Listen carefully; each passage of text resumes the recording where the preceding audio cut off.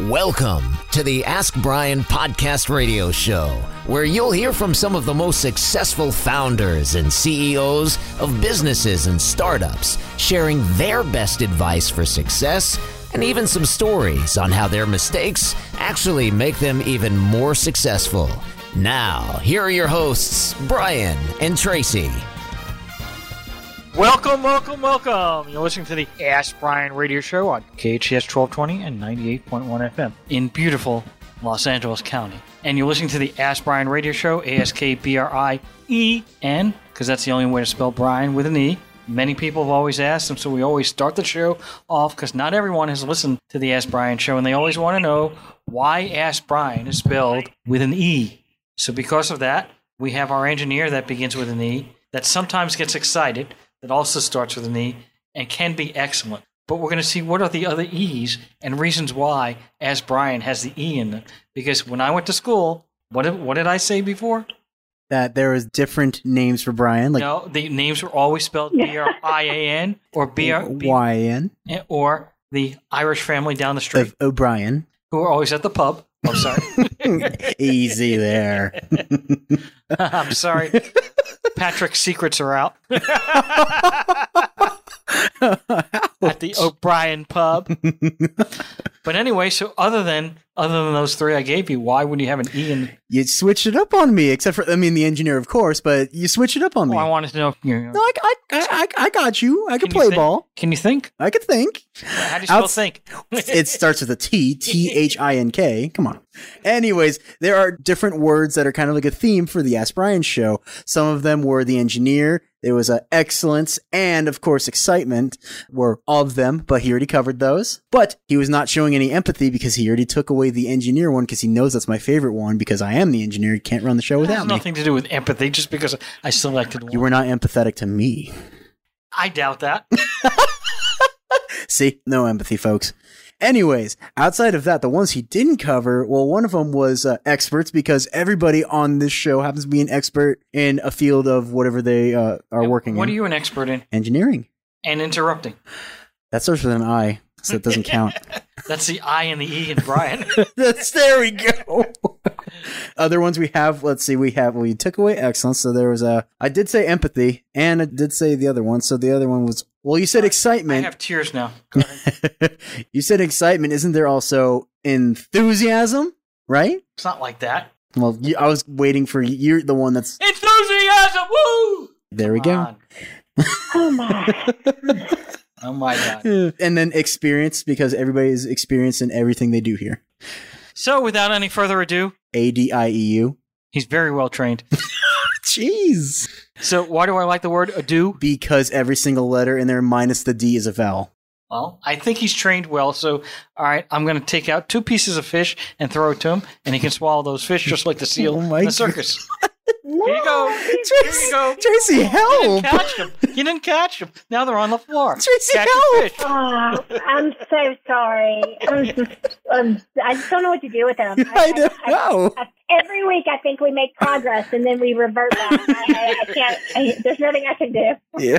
Well, because, KHTS is what? What do you mean? Like no other station in the world. All right. All right. Having said all that, now we're ready to go. We have a great guest, and our guest is not down the street this week. He's far away, and I'm very glad to have him on board. I might pronounce his name, hopefully not. His name is Madhav. Is that correct? Yes, Peter. It's Madhav, M-A-D-H-A-V. Okay, so thank you for being on the show. We have a couple questions. We always like to start the show off with what your background is. So I know you have a company now. Before you get to the company and how you founded it, how you created it, and why you did it, and what that business is all about, I'd like to get a little brief background. So what was your first major job? I'm not talking about, delivering newspapers or being an engineer in a KHTS studio or something like that. But what was your first real job? So I'll be very frank, Peter. My first job was the business I'm doing currently. I started back when I got out of school, and I started as a small takeout store in India, in New Delhi. That did well for us. Moved on to our second store, and that's the only thing I've been doing for the last 6 years. What kind of store in my is that? 6-year-old career? It was a small takeout store. It was a Pan-Asian takeout store by the name of Beijing Street. and we still run 2 of those stores in New Delhi, India. And it was a Pan-Asian takeout store where people used to order Chinese and Thai food, and that used to get delivered to people's houses and offices. Well, my first question is, so who was the cook? I mean, do you have the background in those type of foods, or did you bring somebody on board that was from that background that had an ability to make those foods? Honestly, it was a side hustle. So I wasn't a cook. I didn't belong to the hospitality background, but I managed to find a cook. I managed to find a manager. I managed to find a delivery boy. I managed to find a person who helps the cook and put all of this together. And that's how Beijing Street started back in 2015. That's some side hustle. I mean, most people, a side hustle is, okay, I'm making $50,000 a year. I'd like to make an extra 10, and then maybe that builds into something. That's a big operation, what you got going there. Now, did you have any dine-in, or is it all food to go? It was all delivery. It was all delivery, and it was all takeout initially. Yes, complexity was very high. When I graduated from school, got admitted to college, and all throughout college, I was just kind of building on my cloud kitchens, as they say. We started as takeout stores, but when the first one did well, we started the second one, and we further evolved to becoming cloud kitchens, dark kitchens. And you said Pan-Asian, so did you have both the same type of food at each of the locations as you grew, or did you only have... Yes. Okay. We had the same cuisine and the same brand and the same and similar teams across multiple stores. And you started that when? 2015. That's when I was about 18 years old. Wow. And then how did you market yourself to other people? I mean, it's one thing to have a store or a restaurant. People can come by and walk down the neighborhood and order it, but you're pretty much a delivery service, and it's not like you're Domino's or somebody. Nobody knows who you are. So how did you get started? Right. So we started in a small locality. We did the traditional methods of marketing, promoting it locally, using local medium. And then slowly these food aggregators started coming in, something similar to what Uber Eats is out there. These aggregators in India, Zomato, Swiggy, and all of these platforms started coming in. We started enlisting our restaurant on these platforms. We acquired a lot of customers on the platform. And of course, acquisition, retention, both of them happen in parallel. So we kept acquiring customers, retaining them, using our service and quality. And that's how the journey began in 2015. By 2019, we had 4 cloud kitchens running across the city. Now, is that the name of all the locations, Cloud Kitchen? Yes, it's called Cloud Kitchen. It's called a dark kitchen. It's any kitchen without any signage on the outside. And these are just 4 walls within which there is a kitchen built from an infrastructural point of view. And it's only meant for delivery. And it can host multiple brands, it can host multiple labels at the same time during the same operational hours. So when you say hold multiple labels, explain that. Right. So, within the 4 walls, I'm already, operating a brand called Beijing Street. I can also operate another brand called Flintstone Pizzas, because all it requires is another oven to be installed and another pizza chef or a pizza cook to be hired. And we start pizza delivery as well. So, that's basically optimization of existing real estate that we have kind of adopted over the last couple of years. And we operate multi-brand cloud kitchens in India. And that's what we were doing till 2019. And this is going to sound, it's not intended in any other manner, but how many cooks can you have in a kitchen? Right. It's true. You can't have too many, huh? You can't have too many. I'm sure you've never heard that one before. It's a true fact. Yeah. You got a pizza You just can't have too many cooks. Too many cooks on the broth is going to kill the kitchen, huh? Exactly. Well, that's the acronym. That's how it works. But but it is an issue, right? If you got 200 it's feet, always an issue. Yes. Well, you have to separate the orders. You don't want the pizza going out to somebody who ordered the dim sum, and you don't want vice versa. And you got the pizza. Right. Well, unless they wanted, maybe they wanted the pizza. We don't know. But yeah. So how is that all tracked? That all goes through the system, the operating system, all right? So, yes. The platform, and then so everything is tracked. Currently, I'll just tell you, we evolved to becoming a cloud kitchen platform. So we were earlier just a company with multiple cloud kitchens, hosting multiple brands, following the traditional method of business. 2020, when the pandemic hit us, all 4 of our kitchens had to be paused. That's when we kind of didn't want to shut shop and wanted to continue to do business and continue to be in existence. And that's how we evolved to becoming a cloud kitchen platform. Very simple, 3 stakeholders in the entire platform. There is the kitchen, there is the brand, and there is us, the network. We help brands expand using, a network of kitchens with idle capacity. So we work with brands like Baskin-Robbins and a few other leading dairy brands and dessert brands and F&B brands in India. And we help them scale across multiple geographies by giving them access to kitchens which have idle capacity. And we've partnered with all of these kitchens in every locality which have idle capacity, or we sign up with them and we plug in the brands that we partner with into those kitchens, and we help them expand without having to kind of invest in the kitchens, without having to deploy the capital expenditure, without them having to kind of have a fixed recurring expenditure. So that's the platform that we're kind of currently running right now, and that's what we're scaling. Does your platform allow people to order directly from your platform, or they have to go to an Uber Eats or a DoorDash or somewhere else? Correct. So ordering channels are very different. We're more like an expansion channel for brands. It can be a pizza brand, it can be a burger brand, it can be an ice cream brand, a coffee brand, it can be a shakes brand, it can be anything, it can be a waffle brand. So we help them expand. We're more like an expansion platform for them. We give them access to multiple geographies and multiple kitchens within those geographies, and we give them access to speed basically. And do the drivers work for Cloud Kitchen, or they work for the other companies? Do you have any drivers for your company? No. So we're a platform. We don't have drivers. We only consist of kind of three stakeholders. One is the kitchen, the brand, and us. So there is no driver, there is no food aggregator, there is no end customer. All of these other three stakeholders are external stakeholders and they have nothing to do with our platform. So we just have kitchens on one side and we have brands on the other side. Brands get into the kitchens, expand their distribution, and they partner with multiple platforms to kind of take orders. And financially, the money runs through the other platforms and then to you, and then you give it out to the kitchens, or does it go through your platform? So it doesn't go through our platform. At the end of the month or at the end of the cycle, whatever is decided and mutually agreed upon, the revenue goes to the brand directly, and we charge a percentage of the brand's revenue every month, and that goes to us at the end of the month. That comes to us at the end of the month, and we pass on a part of that to our kitchen. So it's a pure play revenue share model on both sides, and we pay as we go, and it's a through and through revenue share model. What's to stop these other people that are as part of Cloud Kitchen from creating their own? Why do they need to go use your platform? Why can't they go directly without you?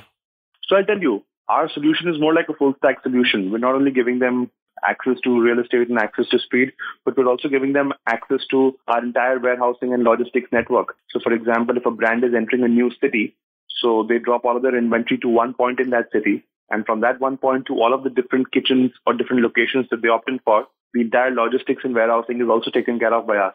So if we go and bypass the ZFW platform and deal directly with the kitchen or the brand, they don't get to, and they're not entitled to the entire back-end solution that we're also kind of providing with respect to warehousing, logistics, inventory management, SOP control, support systems, etc. And of course, the technology as well, the full multi-stack technology that we have, where we're managing inventory, warehouses, SOP control, point of sale, everything.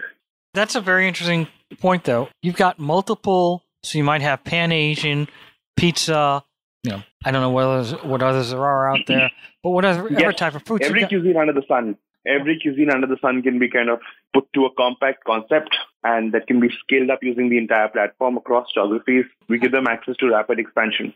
How do you control the inventory? You can't have 50 pizza boxes and 50 ribs in the refrigerator and all these different things in a small little quarters.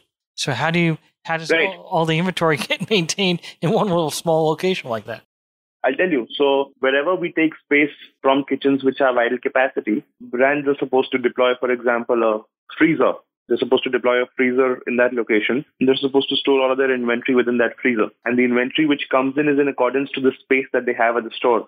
And in terms of how we kind of check all the inventory, it's all done through technology.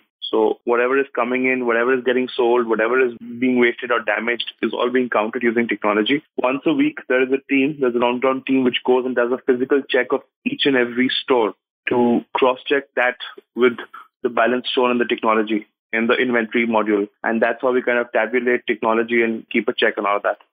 Wow, that's pretty amazing, because I'm thinking of the small little kitchen area that you've got where you're sharing the kitchen for all these different people. And then I'm thinking, well, okay, it's one thing, you're making a pot of spaghetti over here, you're making the dim sum over here, and then on the other side, you got a sushi chef who's making that, and and then somebody wants ribs. I mean, there's a lot of different things going on. Got it. No, I think there's a slight disconnect here. All of this preparation does not happen at the store level. So if it's anything that needs to be cooked like a dim sum or a sushi or even a wrap, So 80% of the process takes place at a commissary kitchen. It's only the last step assembly that takes place at the store level. So for example, if it's a wrap, then the tortilla and the filling both come from the commissary kitchen and they reach all of these outlets. At the store level, the crew member deployed by the brand is only supposed to be assembling the product, packaging it, and dispatching it. Of course, as per SOPs and protocol. But doesn't it take time to get from the kitchen where you're cooking the ribs to bring it over to the small kitchen to assemble it into the packaging to get it out?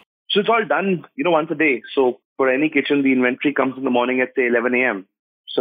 And the inventory is sufficient to operate the kitchen till 11 p.m. at night. So all of it comes at one go in the morning at all the kitchens, and it's all planned very seamlessly according to the routes and according to the inventory and according to the revenues of the last day and the last week.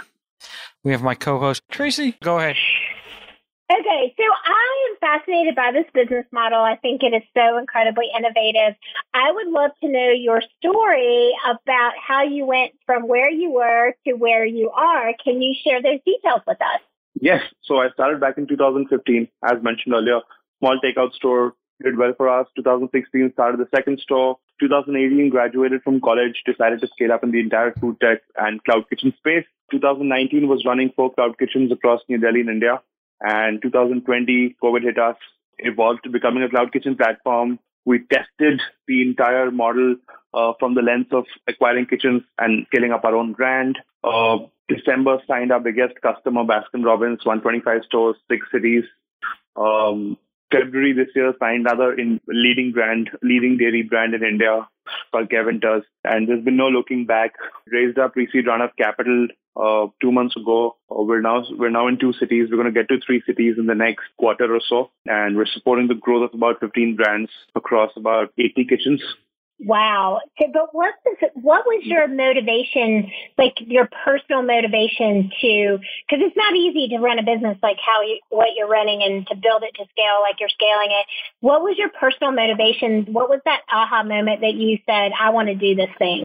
There wasn't any aha moment as such. It was just like a side hustle that I started. I told myself, we'll see how it goes. If it works, fine. If it doesn't, that's the attitude always in the start because the stakes are always low. And and one door just opens another and it opens the next one and then the one after that and the one after that. And that's how, things kept falling in place. First store did well. We went to the second store, then the third store, then the fourth store. And that's how the story kept moving forward. And I started while I was in college. So I had a lot of time at hand. And I also had kind of, a thought process that anything being done in the early years, in the offense years, are only going to be helping, only going to be adding to the experience, only going to be adding to the entire exposure. So that was also the mindset at the back of the head.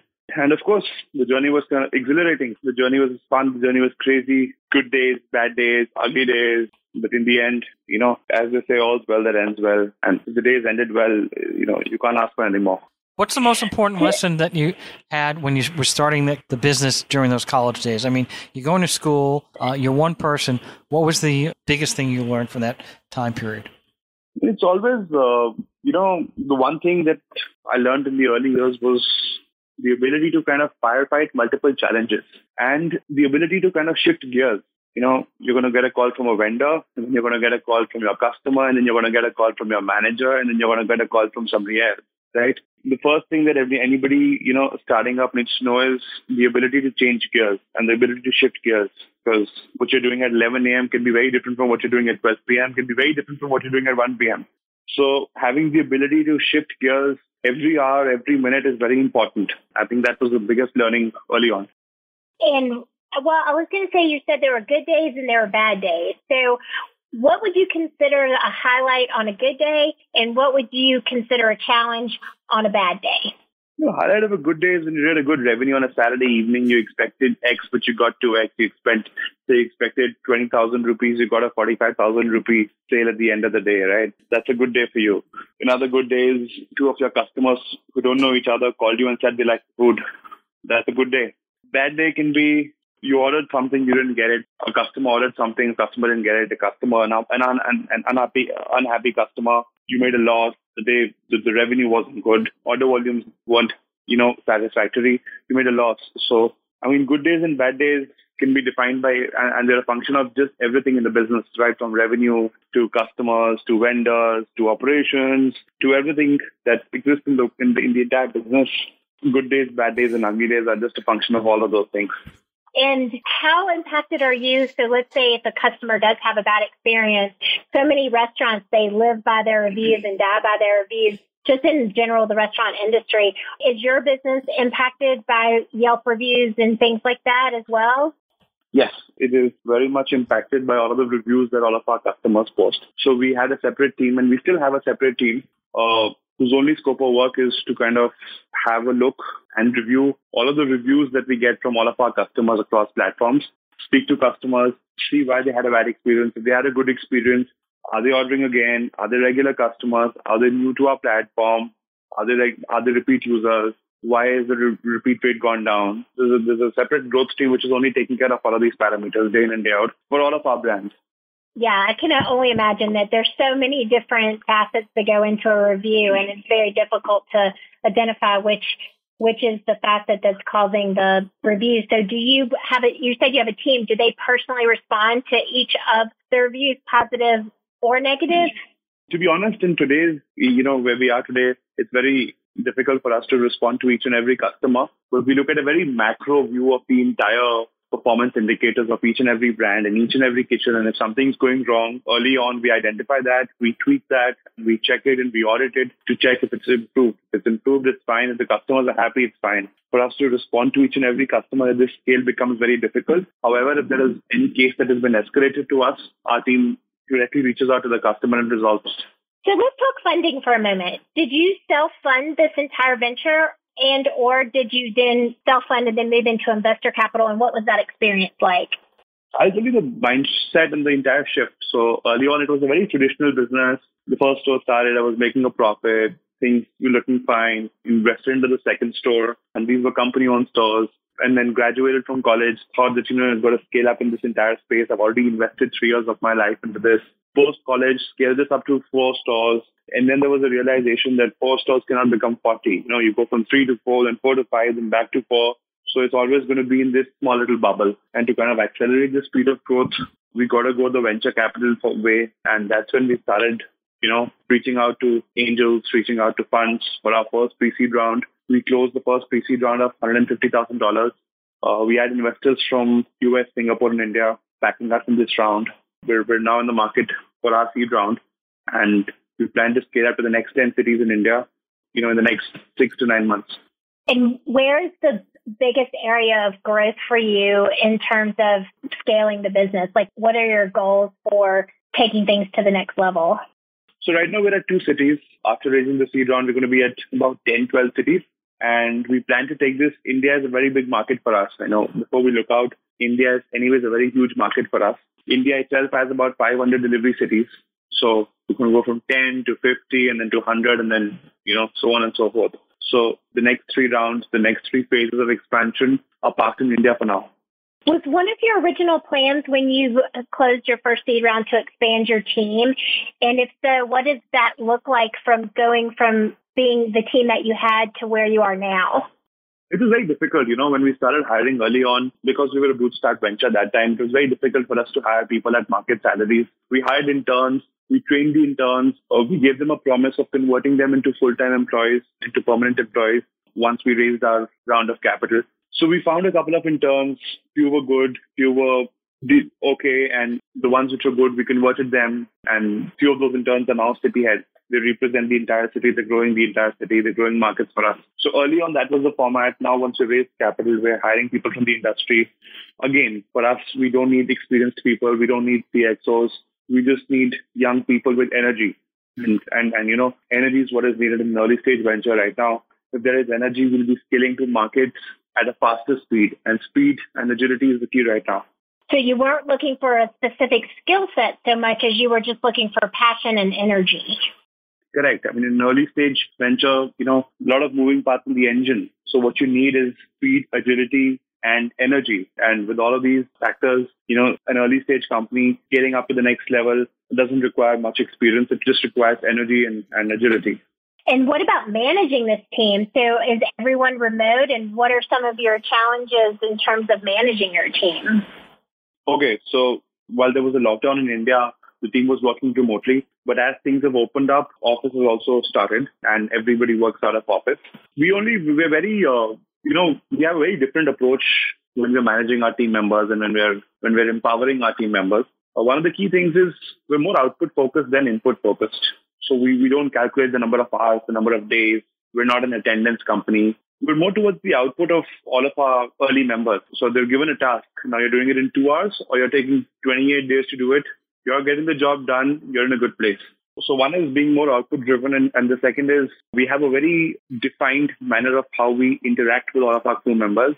And we're very calendar obsessed. We have a daily stand-up call in the morning just to discuss what we did yesterday, what we're doing today, any challenges faced in interim, and just to keep ourselves aligned in the larger vision. So calibrating everybody in the team, aligning them on the vision every day, every morning is what we do. We huddle up together and we have this 30-minute morning meeting, and post this meeting, everybody gets to their own work, and that's how the day starts. So we've been talking about a lot about this business that you have. You talked many times about the vision, and our listeners are saying, we want to know what the vision is. So what is the vision? Right. The vision is very simple. We want to create an entire ecosystem. And for F&B, we want to create an entire ecosystem for brands wanting to expand using our network. We plan to get to about 1,000 kitchens over the next 3 phases. We plan to have about 200 to 2,500 internet restaurants. And the plan is very simple. Anything in India, anything food and anything India that has to be touched by ZFW, at least in the delivery space. Are there any restrictions that the Indian government has over your business? Not really. It's very simple. It's very easy to do a food business in India. It just takes about 15 days to get all of the compliances in place, all the licenses in place, onboard yourself on the platforms and go live. So that's not a roadblock. That's nowhere a roadblock. We were talking earlier about your team, and so as part of your growth, are you planning on expanding your team, and what does that look like? Yes, because now we're actually building the technology of the entire venture, and we're building our own proprietary technology. So the next steps and the next few months, we're going to be hiring the entire tech team as an in-house function. Of course, over and above external entities taking care of our technology development. And of course, as we scale up across geographies, we need operational teams, we need sales teams, we need marketing teams, we need finance teams, all rudimentary functions, legal, finance, inventory, everything. And of course, team building is an ongoing function for us. Hiring and firing is always an ongoing function, and it's a parallel function that cannot be, bypassed. So what do you look for in a team member? If you needed to hire X, is there something that you need that person to bring to the table? I feel the willingness to learn and the attitude always has to be straight. If that is straight, I feel, skills can always be owned, and skills are never a roadblock. I feel attitude is a roadblock. The willingness to learn, the rigidity is a roadblock. Skills and skill set, if there's already a minimum degree of skills that the person or the candidate already possesses, skills are never a roadblock, in my opinion. At least when we're hiring at ZFW, skills are never a roadblock. So it's more about the energy, it's more about the willingness to learn, and it's more about the excitement of being part of an early stage, a very fast-moving early stage company. Yes, that's what we look for. How can you tell that in an interview?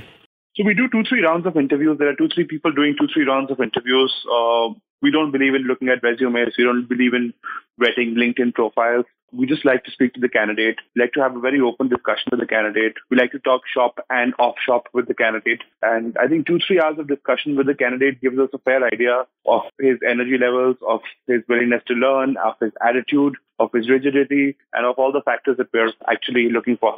And how would people, if they want to get engaged with you, either by being a part of your team or want to do business with you, what is the best way for people to get in touch with you? Okay, so we have a website. It's zfwhospitality.com.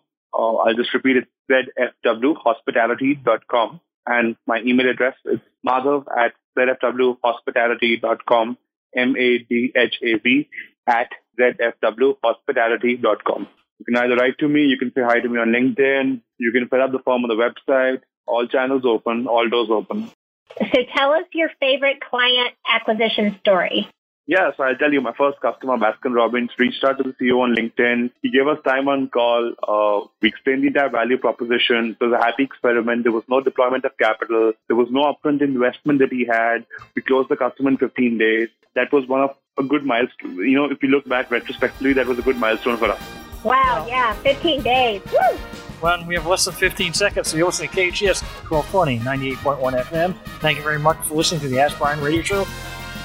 Thank you for tuning in to the Ask Brian Radio Show. You can listen to us every Thursday on KTHS AM 1220 and FM 98.1 or via Facebook Live or anytime wherever you listen to your podcasts. Visit AskBrian.com to join the conversation and ask us your business questions, and we'll answer them on our next episode. That's AskBrien.com.